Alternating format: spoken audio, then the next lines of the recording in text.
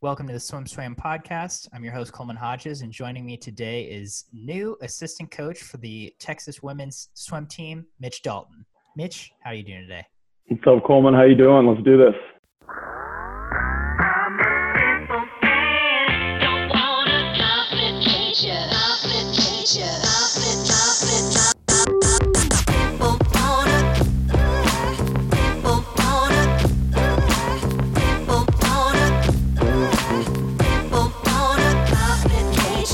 First of all, before we get to Texas, I want to hear a little bit about you and your philosophy.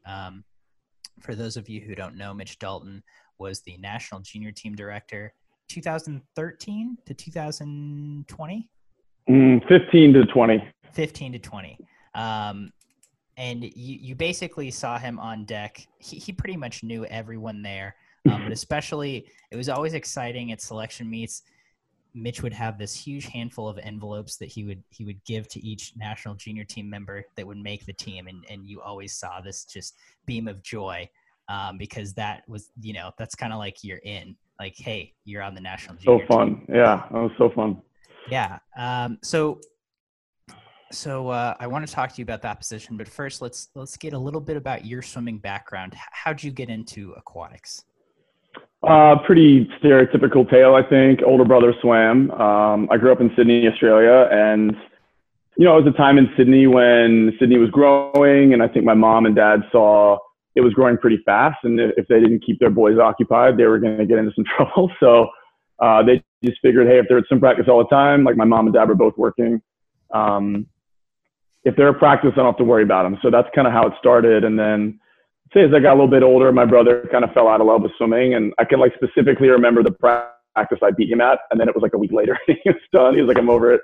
But we moved over to DC area, Potomac Valley, when I was 14, or I was 9. I stayed there till I was about 14.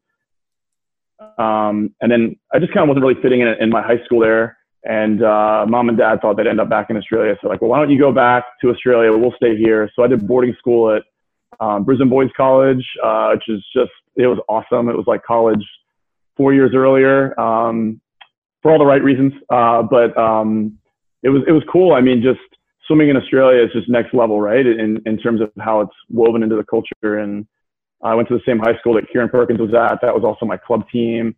So I grew up idolizing him and just was in awe of him when I would see him. Probably doesn't even know I was alive, but that was a really cool experience. And swimming for John Carew then was just amazing, and just really started making me see these legends in our sport, which was cool. And then ultimately came back over to the States, and I was kind of coaching NVSL. So anyone who doesn't know what NVSL is, I mean, I'm biased. I think it's the most competitive summer league in the country. I know everyone says that, but go spend a Saturday morning on a pool deck in Northern Virginia and you'll figure it out pretty quick. But I was coaching there, and our coach said hey, are you going to walk on when you go to James Madison? And I said, walk on to what? Am I going to dry? I didn't even know what he meant by walk on. And he kind of told me, hey, they have a team, you can walk on. So I did that, loved it there, went through a couple great coaches with Matt Barney and Chris Feaster, who's now out of the sport. Just loved my experience there. I actually went through the pretty uncomfortable process of our team got cut my senior year. So September, my senior year, they announced it was going to be our last season. So that was pretty devastating, and certainly kind of makes what's happening now a little more real every day when I see it. But then from there, decided to stay back and coach the women's team for my 5th year, which was awesome. Sam Smith, or now Barney, and Dane Peterson, who's the head coach there now, was the assistant his first year. That was just awesome. I mean, I was such a jerk. I was such a dork in college, and I was just in my own space, and I wasn't the best teammate. And, working with the women that year taught me, A, how to coach women, B, how to be a better coach, be a better teammate. It was just awesome. So from there, I went to GW, was there for about 2 years. And then got the gig up at Princeton with Rob Orr, and just loved my time there. It changed me fundamentally as a person. And then just knew it was time for a new challenge. And there's a bit of a backstory behind how I got this job here. But sort of bought a one-way ticket out to California and said, don't come home until you know your next move. So I would usually go out and kind of shadow stay low. I'd try to get up and see Durden or Terry and Cal around the Santa Clara meet. And I was like, all right, just beg them to be their volunteer and then sleep on couches, work at Starbucks, whatever. It's an Olympic year in 2015. Like, you'll figure it out. One by one, they were all like, I got my guy or gal. Like, so I was sitting in the hospitality room at Santa Clara, and a former USA Swimming like operations games management person, name is Margot. I knew her from Princeton. She said, like, are you gonna be at Princeton forever? And I kind of told her this, like, Greg Meehan had just told me, like, oh, I just hired someone, man. So I was like walking there all deflated. And I was telling her this, like, kind of bleeding my heart. And Margot just had this like stoic face and was like, interesting. And then like walked away. And I was like, come on, lady, poured my heart out to you. But we were at whatever that theme park is in Santa Clara. Is it like Adventureland or Adventure World or the one on the whatever beach? that? No, I think it's like a Six Flags or something. But okay. I was in the line for the log flume with a Princeton swimmer, Lisa Boyce, and I get this email from her, and she's like, "Hey, I recommended you for this job. You're going to get a call from Frank Bush." And I was like, "Wait, what's the job?" And she's like, "Junior team director." And I was like, "What?" Like, I didn't even know Jack was leaving. And then, I didn't have a suit, and Frank called me up. He's like, "I don't know who you are. What's your deal? You got 15 minutes. And I was like, damn. So we started talking, went well. Yeah, bought a suit on the road, and he said, "When can we get you out here?" And I said, "Buy me a ticket home and whenever you want." So on my way home, he called me up in the Dallas airport and offered me the job, and kind of the rest is history. Wow. Okay, hold on. So many questions. So first of all, if you have 15 minutes to explain yourself to Frank Bush, the kids, this is prime interview material right here. What do you say?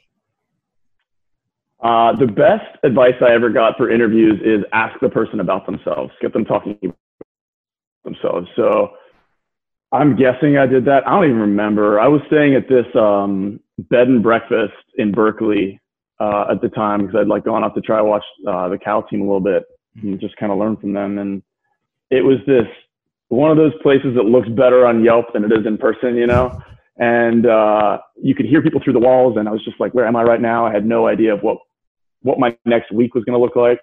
But I was just like super intimidated to talk to him. And Frank has this way of having these like silent spaces when he, like, after you finish talking. And I just remember being like, do I fill this space? Do I let him talk? Like, what do I do? I thought I did terrible, but I guess I did okay. So I don't know what it was. So then you go out to meet him in Colorado Springs. Is that right? Yeah. So I fly out to Colorado. I think it was like the Tuesday after Santa Clara. And I remember, like, they've changed the offices at USA Swimming now. It's like kind of like Google when you're in there. But at the time, there were like all these cubicles that had these little narrow hallways. And I remember walking up the staircase and looking down to the left, and I could see all the way to the end, Frank was there with his hands in his pocket. And then behind him was this huge photo of Michael Phelps in Beijing standing next to Kavik. And I was like, you do not belong here, man. Like, what are you doing?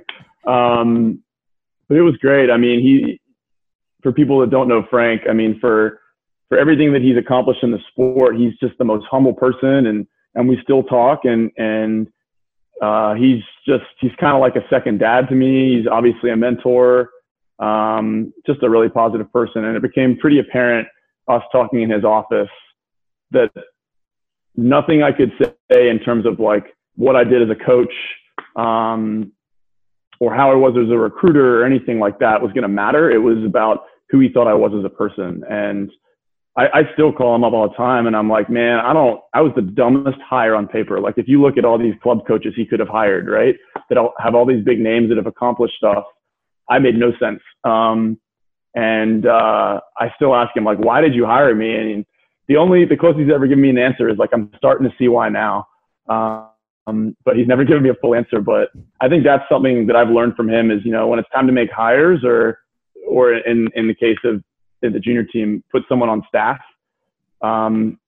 look for potential and coach them up, more than like look for someone that's established and just let him keep being established. There's room for both of those, but I think too often we try to go for someone that's a name, or we want some stability or credibility and with them, and we bank all in that. And it's like, hey, let's look for capacity of people instead of just like what they've already done. So then you get the job. Take me through your first year as director of the junior national team. Yeah. I mean, at that, when you started, when you were hired, did you really even know what the position would be? Yeah, I mean, I had a few junior teamers at Princeton, so I had a fair idea of like what the program was. And I had a buddy that worked at USA Swimming, Josh Fowler, so he was kind of helping with some things. And so I had a fair idea. But really, the junior team was Jack Roach, you know? And I was like, I can't be this guy. This guy's amazing. Like, how am I going to ever fill his shoes? And you're kind of like a little bit screwed when you meet everybody for the first time and they're like, you've got big shoes to fill. And it's like, yeah, I know, dude. Like, you don't have to keep telling me that. But I remember my first trip in Singapore, which was like my third week on the job, which when you think about it, is kind of crazy. I was just kind of like thrown into the lion's den there. But at the end of the trip, I mean, Jack and I always joke like it was the worst leadership ever. I hope those kids had a good experience. I think they did, but he thought I was in charge. I thought he was in charge. So we both just kind of took a step back. But he sat down with me on the bus one day after like the last session, and he's like, how are you doing? And it was our first real like, hey, I see you kind of call or talk. And he said, whatever you do, Mitch, do it your way. And that was like such a relief for me to hear from him, that he didn't have this thing about the junior team that it had to be held on to in a certain way. That just sort of gave me permission to do things the way I wanted. And I didn't know yet. So my saving grace the first year was just these amazing club coaches. I just kind of went to them and I was like, yo, I'm a 31-year-old assistant college coach. Like, this is your world. Teach me it. And we kind of put this task force together, and I just tried to ask as many questions as I could to hear anecdotally from people what helps them make Olympians or develop Olympians. I pretty much realized there's no one way to do this, so I can't program for one way to do it. But just sort of thought, like, what's the one thing I can do? And that was create vision. And I think it had always sort of been intrinsically known what the junior team was, but there wasn't language behind it. And I really believe in the power of like the written word or language. So I think that was the biggest thing we did the first year, was just put language to it and make a vision statement that the vision of the national junior team is to increase the future performance of the United States Olympic team. Boom. And, everything we have to do moving forward, whether it was like selection, resources, is that going to help with that vision? So that was the first year. It was pretty rough. I didn't have a social circle that first year. I'd kind of made up this stupid rule, like, don't be friends with your coworkers, like have your own life. And then I found out, I work so much, I don't have any friends. So, but through meeting people at USA Swimming, Morgan Weinberg, Russell Mark, Kara Rainey, a few others that have now departed, we kind of had our little squad, and that really helped me kind of feel good in Colorado. But that first year, like the night I got hired at Texas, I called about 35 coaches and just said, like, thank you, because on paper I had, like I said, it seemed like a stupid hire. I had no idea what I was getting into really, or what the intricacies of that. I'd never developed an Olympian from a club team. And I mean, people like Allison Beebe, Dan Flack, Chuck Batchelor, Bruce Gemmell, Tim Bauer. I mean, I could just sit here and just like name that whole list, but they taught me what it means to be part of the swimming community and what it means to be part of the national team community. And to be honest, if it wasn't for them, I probably would have done that gig for like 2 years and bounced and, I don't know, worked somewhere where I want to live in any field. But working with those club coaches really made me fall in love with the swimming community in a way that I'm just so grateful for the time they gave me. Yeah. So with that, you said you kind of had your mission statement. You were asking a lot of questions. Something I've wondered ever since I've been aware of this position is like, what is it? What do you do? Like, are you a coach, or are you, like a manager? Like, I'm sure you wear a lot of different hats in this role, but for you, what are some of the prime responsibilities of directing the national junior team? Yeah. Everyone would always ask me, like, what do you do when you're not on trips? Like, do you just like hang out all day? And, year one was like, what are we doing and how are we doing it? That was year one. So it was like a lot of time on the phone, visiting clubs and like breaking bread with people. So they'd open up a little bit about like how USA Swimming could be better, how I could help them. And then I would say year two, I started feeling like, I would travel to meets, but I started feeling like, okay, we've had everything set up. We've got to let it run now. But then I just felt like I need to do more. Like I'm waiting for this to happen. I need to like put it in front of people more. So towards the end of year 2 or 3, we have like amazing people in the national team. Like I said, like Russell and Katie Arnold, Matt Barbini and Dan McCarthy and now Keenan that work so much with like our blue chip recruits. They're just like so scheduled out with the national team. I said recruits, I'm already in Texas talk with our blue chip, Olympians and medalists. Yep. That I realized pretty quickly, like you need to move to a performance role more than probably this job description has. So I would say towards the last couple of years, last 3 or so years, it was, I'd start every season by calling everyone on the junior team, calling their coaches. And we do sort of like a state of the athlete, like my take on state of the union, like where's this athlete at? What's your story? What's your journey together? The hardest question to answer is like, how can we help you? It's like, whoa, it's so overwhelming. So I had some different areas that I would kind of check in with them on things. And, but so that sort of became where I would plan my season, where I would travel, based on those conversations. There are people like Chris Plum, who I went to Carmel once, like he good, like he doesn't need my help, maybe we check in a couple times. But then there's, it's so hard and club coaches don't get enough credit for like balancing a stud and a program. Oof. When you got parents involved and stuff, that is so hard. So, there's times where I would visit people and I would just go and work with their one person so that they could be a little more free with the club, or vice versa. I would help them coach the club and they could work with that one person. And then do some talks with the club just so people understood, like we all benefit by having someone that's good in our program. So I would say the last couple of years, it became a lot more of like traveling, coaching, sort of working on performance stuff. Obviously when Luca came up, Billy couldn't be there for 5 weeks. So like that was sort of like my last experience there. But the closer we got to the games, the more I just sort of said like, you know what, it doesn't matter what this job was when I started out, like you need to be what you need to be right now for people. So, it's hard. It went from 110 people to 60 people on the junior team, or 40 people, per gender, usually about 65 once we put all the selection stuff in with open water. And I still wasn't seeing everybody. There's still people you could probably call up and be like, Mitch did nothing for me. But it's trying to learn how to use your time. And I don't think there's anything, people might second guess me on this, but I don't think there's anything I ever did that really, I would say, changed anybody's trajectory. I was just helping that coach reinforce the good work they were already doing. So that was kind of a day-to-day. Sometimes it was just problem solving, season planning. People would call me up for advice. I would love the nitty-gritty of like working with Ken and Carson, right? On hey, here's your trial schedule. You have a million events. Where are you going to go? Here's getting the NBC timeline. You've got 13 minutes here. It's going to take 2.5 minutes to walk to the warm down pool. What do you need to eat? Like that stuff, I nerd out on it. It's so fun.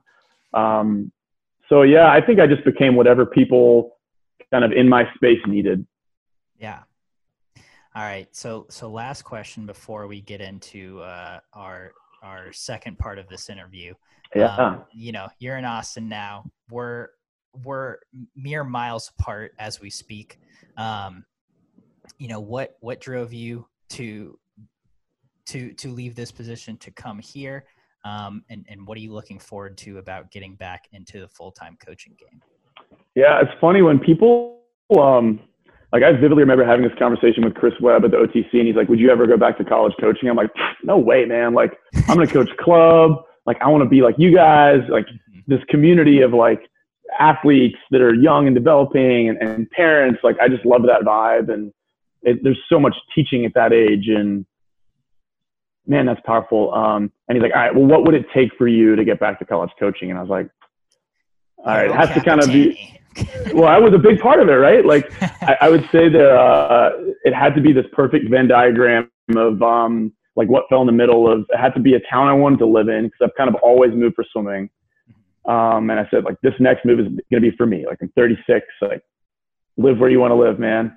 So that was one where I wanted to live. And the other was, you know, after working at Princeton, like, it had to be an academic institution that I respected as an academic institution. Like, I couldn't go to, I probably shouldn't say university, but I'm not going to go coach at DeVry, right? Like, sorry to all our swimmers out there that go to DeVry, but like, I'm not going to do that for an undergrad experience kind of thing. So it had to be an academic institution in a town I lived in. And then someone said, so you want to be a head coach?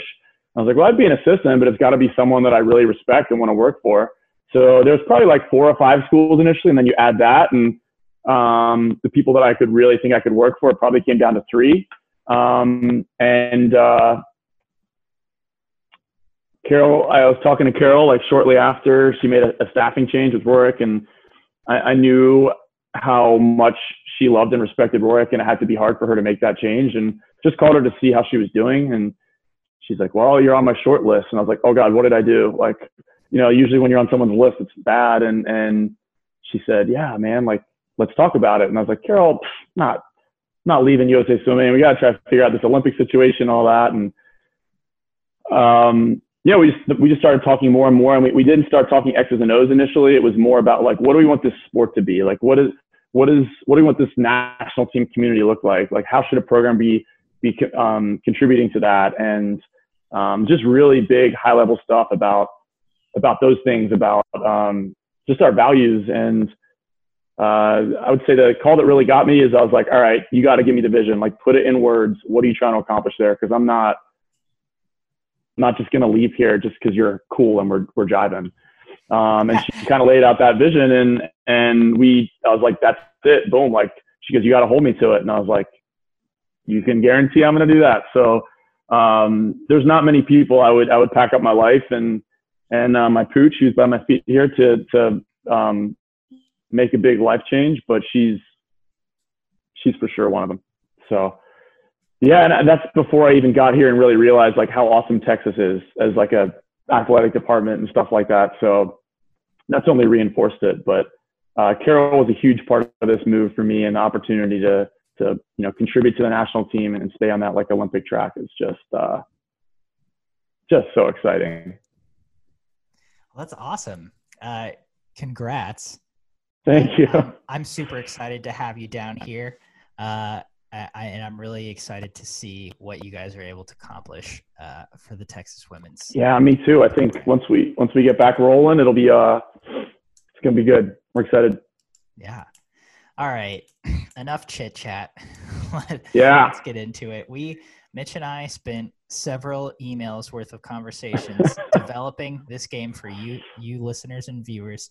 For the people. Let's see. I think we'll call it truth or tweet, spill your guts, or tweet your guts. All those are good. All those are good. All those are good. Based on the James Cordone game, spill your guts or fill your guts. We don't have gross food to eat, but here's how it's going to go. Mitch and I are going to trade questions, and we can either choose to answer that question truthfully, or we can pick an answer from one of these hats and tweet it. And well, I guess they're not answers to the questions. They're just silly things that we would probably never tweet otherwise. That are just probably going to poke the bear of the swimming community on Twitter. I hope so. These will serve as our comments on SwimSwam for today. Right. There we go. All right. So Mitch, I'll get things started. Okay. I'm going to ask you the first question, since we're already on the topic of the national junior team. Question number 1. You worked with so many talented and hardworking athletes during your time with the national junior team. Who was the most difficult athlete to manage? Man.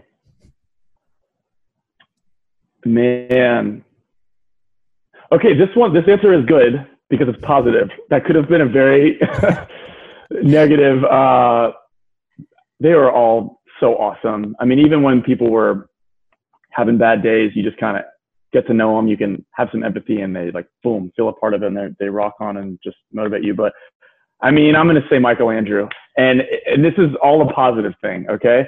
I mean, 2015, we start in Singapore. Homeboy's doing like 7 events because the way our selection procedures were written, if he wanted to do the 50s and stroke, he had to do the 100. So he couldn't scratch the 100s.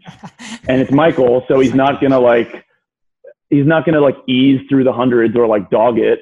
He's going to go all out. He wants to win, you know? So that guy was just tired. And, but you know, between managing, I think, like event schedules, the specificity of his training, and then also like for a junior, we needed like media control around him. We didn't have it because it was a junior team trip. So I'd have to like stop people from signing autographs because it was just getting out of hand and stuff. So, but I also learned so much from Peter, Michael, I mean, honestly, Tina and Michaela too, like, just getting to know them and seeing things from a different view than I'd probably seen swimming before. I don't know what their view was of USA Swimming before I got there. I think they'd had a couple bad interactions, not with like Jack or anything, just I think what they perceived as USA Swimming. And then I kind of went out there in Kansas in 2015 and sat at their home, and we got to know each other. And I was just like, I told them I'd misjudged them. I was like, what is this 14-year-old going pro? Like, what is this? And I kind of misjudged that situation and told them that. And once you get to know them, they're just good people doing things for the right reasons. And they're just doing things differently, but they're kicking ass doing it. So why are we hating on them? So I just learned a lot from him, but it was tough. I mean, like in Indy, oof, man, like going through the amount of like back hallways that I discovered in the Nat from like trying to get Michael from like a warm down pool to a racing pool. And it was fun. It was really fun though. It was difficult, but like the challenge was so awesome. That is such a great answer. You took that answer in a direction I didn't think that question would be taken, but I love it. We just talked to Michael earlier this week. We're big fans. I've been out to his home in California. I mean, just salt of the earth family through and through. They're really great. He's awesome. Yeah. He's awesome. All right. Hit me. All right. My turn, shot, right? Mitch. Okay. I'm going to give you like a pretty easy one to start with because my last two are. Just throw me a softball. If answered are pretty good. So, all right. If at this point in time you could change the name of Practice and Pancakes, right? Like you could revolve the show around something other than pancakes. Yeah. Do you want to do it? And I guess like part of that question is what would it be if you do want to do it? Yeah. Is he going to break with the brand? I don't know if I can answer this because I don't know. What? Is he going to Twitter? Somewhat. I might have to go to Twitter because I think I'm gonna say it, and this might kill my brand, but I like pancakes aren't my favorite food. Ladies and gentlemen, we heard it here first. And that's not sacrilege because the whole idea of Practice and Pancakes is to eat breakfast and watch workouts, but you can't call it breakfast and workouts because that sounds weird. That's true. I think Practice and Pancakes has evolved so well, and I like what it's become. So I don't want to change it. I'm going to Twitter. Do it. All right. Do you pull it out or do I pull one out? Oh, that's a good question. How about you pull one out? All right, here we go. I got my hat here for Missy Franklin, by the way. Thank you, Missy and Hayes. All right, let's see here. So you have to tweet the following. All right. Oh, this is a good one. Open water should be the primary stepping stone to elite sprinting. Hear me out. Ron Aiken is gonna retweet this thing like nothing else. Stepping stone. It's sprinting. I'm gonna check you here. Hear me out. Tweeted. Yes, dude. Love it. All right, you're up. That was a good one. Okay. Question number 2. Ooh, okay. I'm we're sticking with the food themes. Number 2. So this game is based, as we explained, on Spill Your Guts or Fill Your Guts, as seen on James Cordone's YouTube channel. What's the worst meal you've seen someone eat on a national junior team trip? Not the worst meal you've eaten, but the worst meal you have seen a junior eat while on a trip. Okay, I can think of one, but I'm probably going to go to Twitter because they eat like really well on these trips. And like, especially now we travel with these like nutritionists and stuff. Uh-huh. But I do remember a time in Indy at the JW, lovely establishment, very much covered my Marriott points. I don't want to throw shade towards the Marriott, but we'd had like chicken for like 4 nights in a row. And Lucy Norman comes up to me, like, I think she got back late after a relay, and she's like sitting there eating. And she calls me over, she's like, hey, do you think this is like cooked, or is it just like rare, or just like medium or something? And first of all, there was only half of the chicken breast left. So like whatever I told her, I was like, and it was definitely like just raw in the middle. So the idea of eating raw chicken, it's gotta be up there, but nothing too terrible. So I'll go to Twitter because that's a pretty lame answer. Kieran Smith is the best eater ever. Like we would go to these we would go to these Marinostrums, and we'd be in like the south of France, and he'd be like, breakfast, getting these little little pieces of bread and baguette with like different kinds of cheese and like all these awesome things. Or we'd go to a restaurant in Barcelona and like we'd get paella, and then he'd like order off the menu, and just like the most cultured kid I've ever met at 17 years old, like just knew about the world. And he was late to his first junior team trip because he was like performing the cello. Just like, this kid is so interesting. He's awesome. So, all right. What am I tweeting? That's great. Hey kids, if you want to go 406 in the 500-yard freestyle, have expensive tastes. Yeah, he's got it. All right.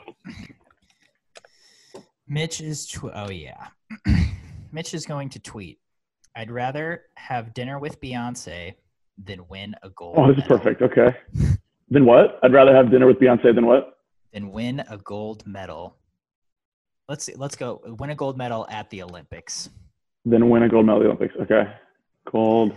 Which. Should I tag Beyonce? I probably should, right? Because she might retweet it. You don't know. It can't hurt. Yeah. It can't hurt. Which, for a normal human being, I'm guessing they're like, well, duh. But for swimmers, that might be a little It's like, I might lose some recruits in this, Coleman. You better get this interview up quick so people know why I'm typing this. Like, Beyonce is cool, but Okay. I'd rather have dinner with Beyonce than win a gold medal at the Olympics, right? Yes. Ooh, this is a tough one, man. I mean, all right. I'd rather have dinner with Beyonce than win. All right, there it is. Boom, it's going up. It's live. All right. Oh, God. Okay. You heard it here first, folks. All right, you're up now. Okay. Yeah. All right, ready. My turn? Okay. Yeah.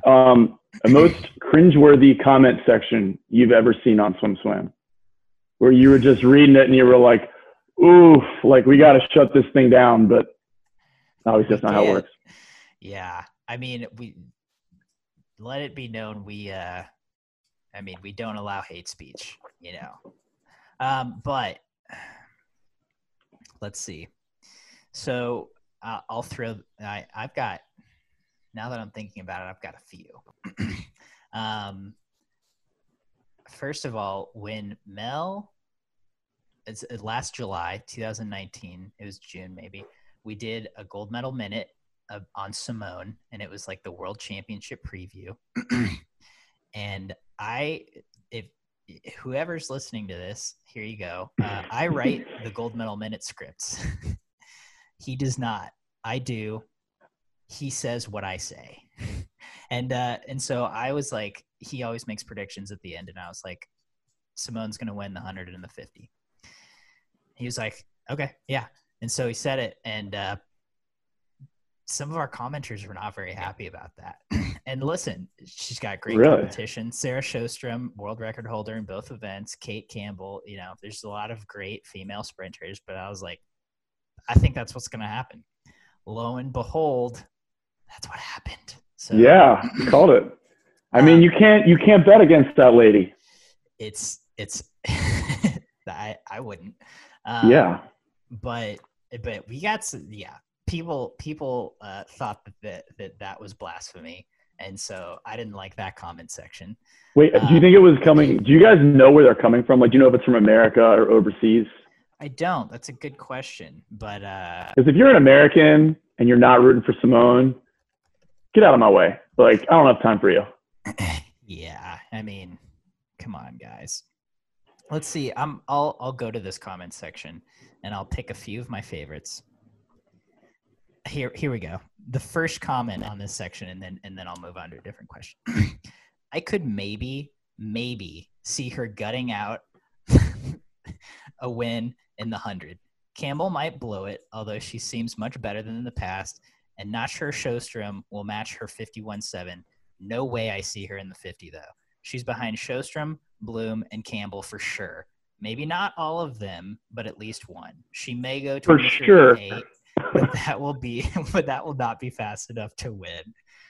That had 17 likes, 2 dislikes, and was. It had 2 dislikes.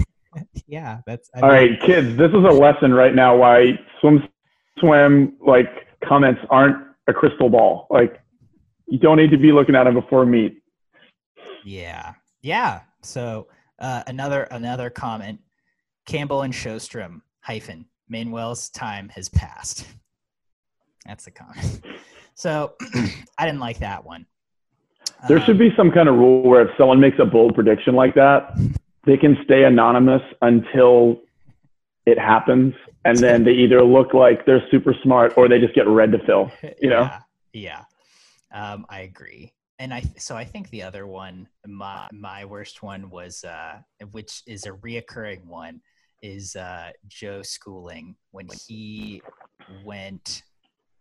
Dressel went 50.8 at 2017 World Champ Trials.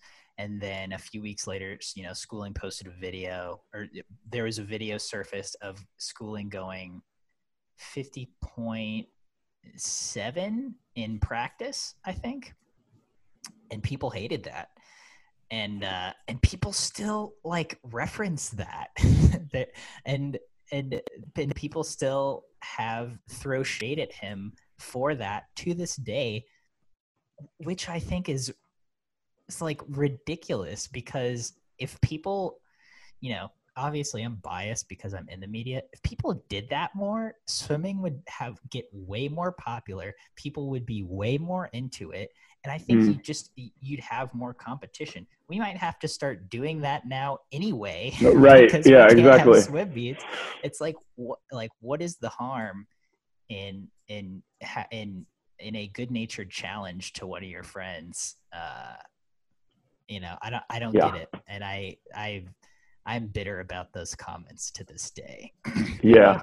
Every time they make me cringe, but I don't. I feel like there's a part of me that, like, before I got to USA Swimming, where I was like, I easily jumped on the hater bandwagon, Mm-hmm. And I remember like saying something when I first got to USA Swimming, and Russell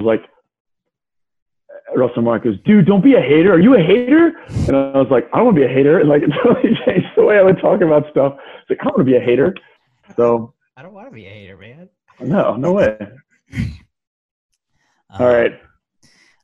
Best comment section. Or I guess worst comment sections. All right. Last question for you, Mitch. You were a mentor and a leader for a long time. I guess you're still those things, but I guess to this day, what is the most awkward question you have ever asked, and by who? So it's 2 questions. You don't have to answer either, but you could answer one or both. Was there a time when you were just asked an extremely awkward question? I'm assuming you were around a lot of teenagers on the national junior team trip, and they're coming of age. They have they have some very insightful questions, and they have some non-insightful questions. Oh man, there's probably a hilarious answer to this that probably most likely involves like James Jones. He's just the king of just what, dude? And like everyone's just laughing. I might have to tweet again just because I can't think of anything. I mean, this is an awkward one. Okay, I'll give an answer. Okay. It wasn't in front of a lot of people. So this kind of relates to your last question, or my last question with the comment section. Yeah. Being on a staff that decides relays is not a fun process. Oh. It is not a fun process. And I can guarantee you, if you've thought about something and put it in that comment section, like we've been thinking about it for a couple weeks now based on things we've seen. You're not that original. Like, right. Like, and Russell's made a 50-page packet on everyone's splits ever, in short course and long course and short course meters. Like there's not a piece of data we don't go over. So that's one part, right? Like making the decision is hard.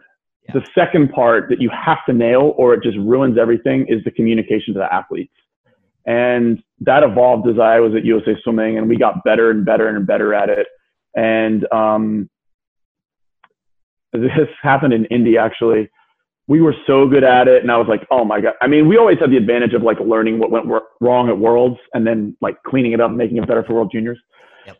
So I was always lucky in that sense. But, Bruce Gemmell and Kate Lunson were our head coaches. And we were from the beginning, like talking about relays, we're like, we cannot mess this up. Like we have to make sure that an athlete knows, anyone who even thinks they're like a candidate, because we tell them everyone's a candidate for a relay.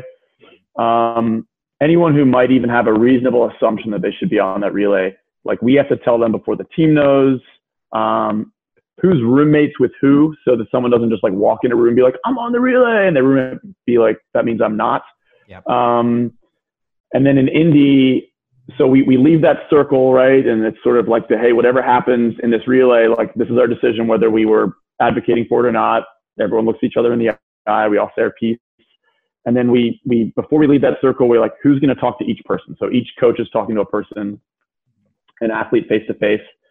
And I was like, man, we're crushing this. And I'm like, walking back with Chris Plum. Like I think Drew got left off a relay or something. And I'm like trying to, hey, like Chris, are we good? And I'm like walking back with him, and Chris is like, no, man, we did that the right way. Like I said my piece. So I'm walking back like, dude, you are crushing leadership. This is awesome. And I just like happened to go do the rounds at the hotel, and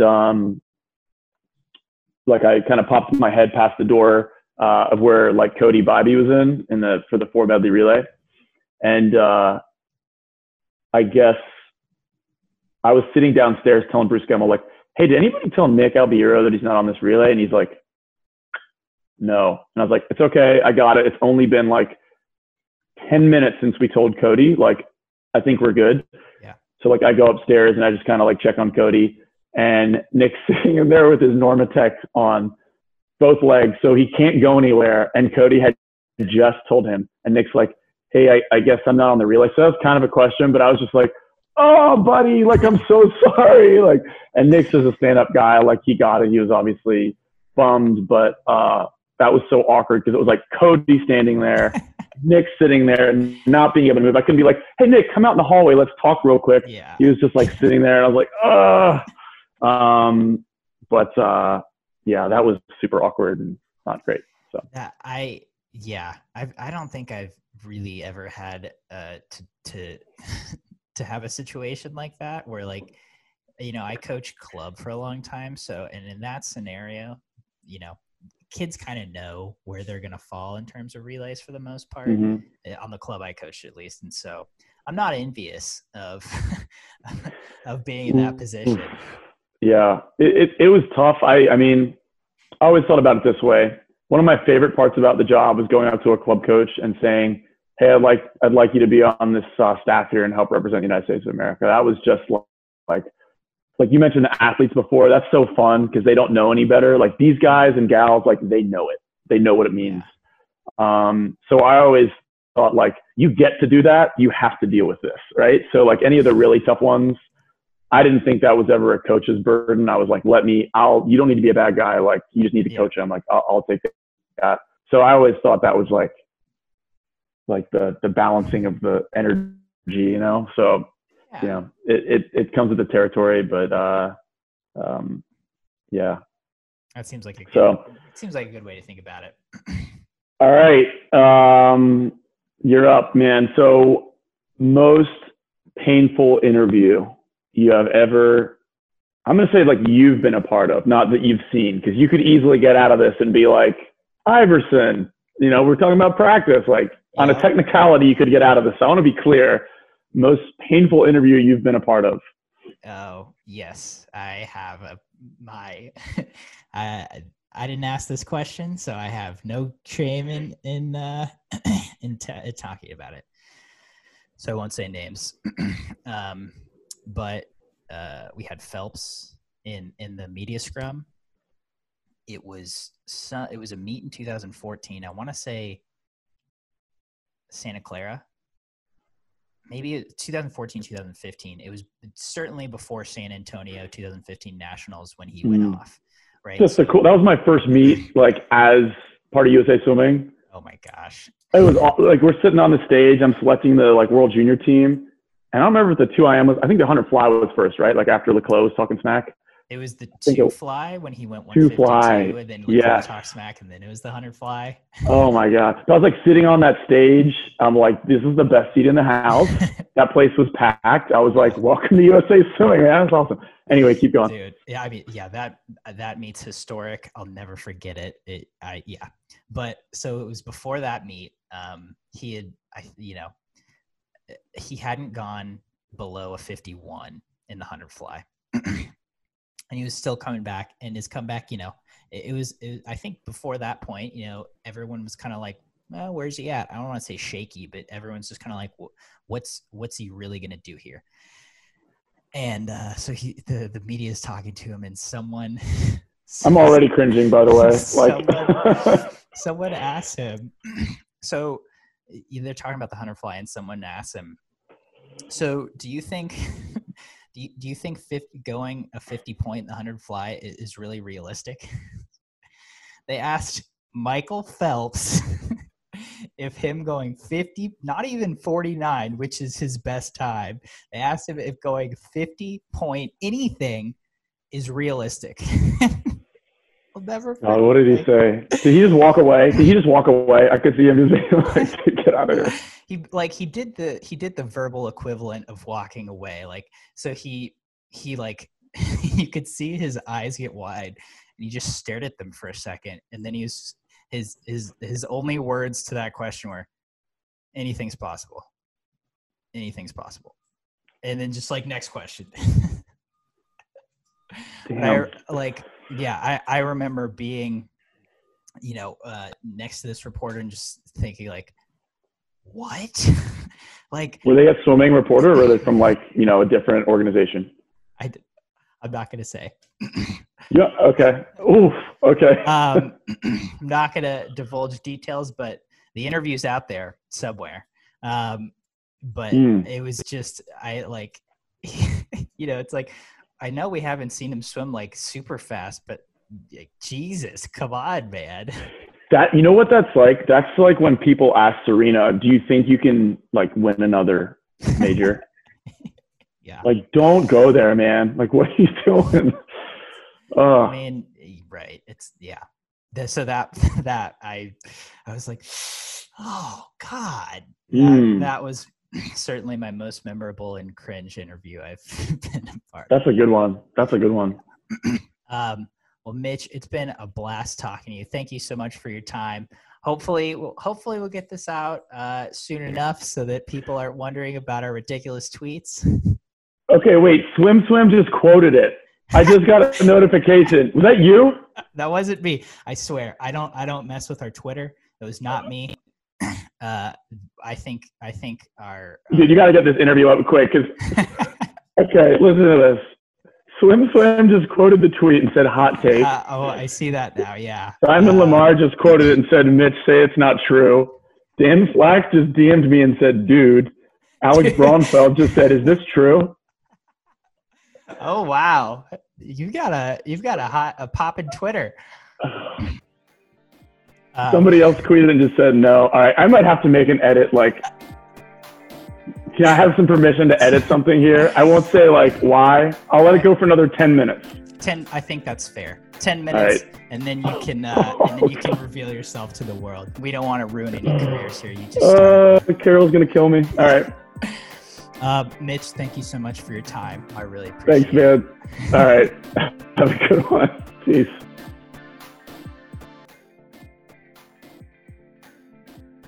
You've been listening to the SwimSwam podcast. Stay tuned for new episodes every week.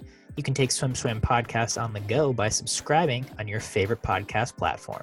Look for links in the description below, and be sure to subscribe to our YouTube channel for more videos as well.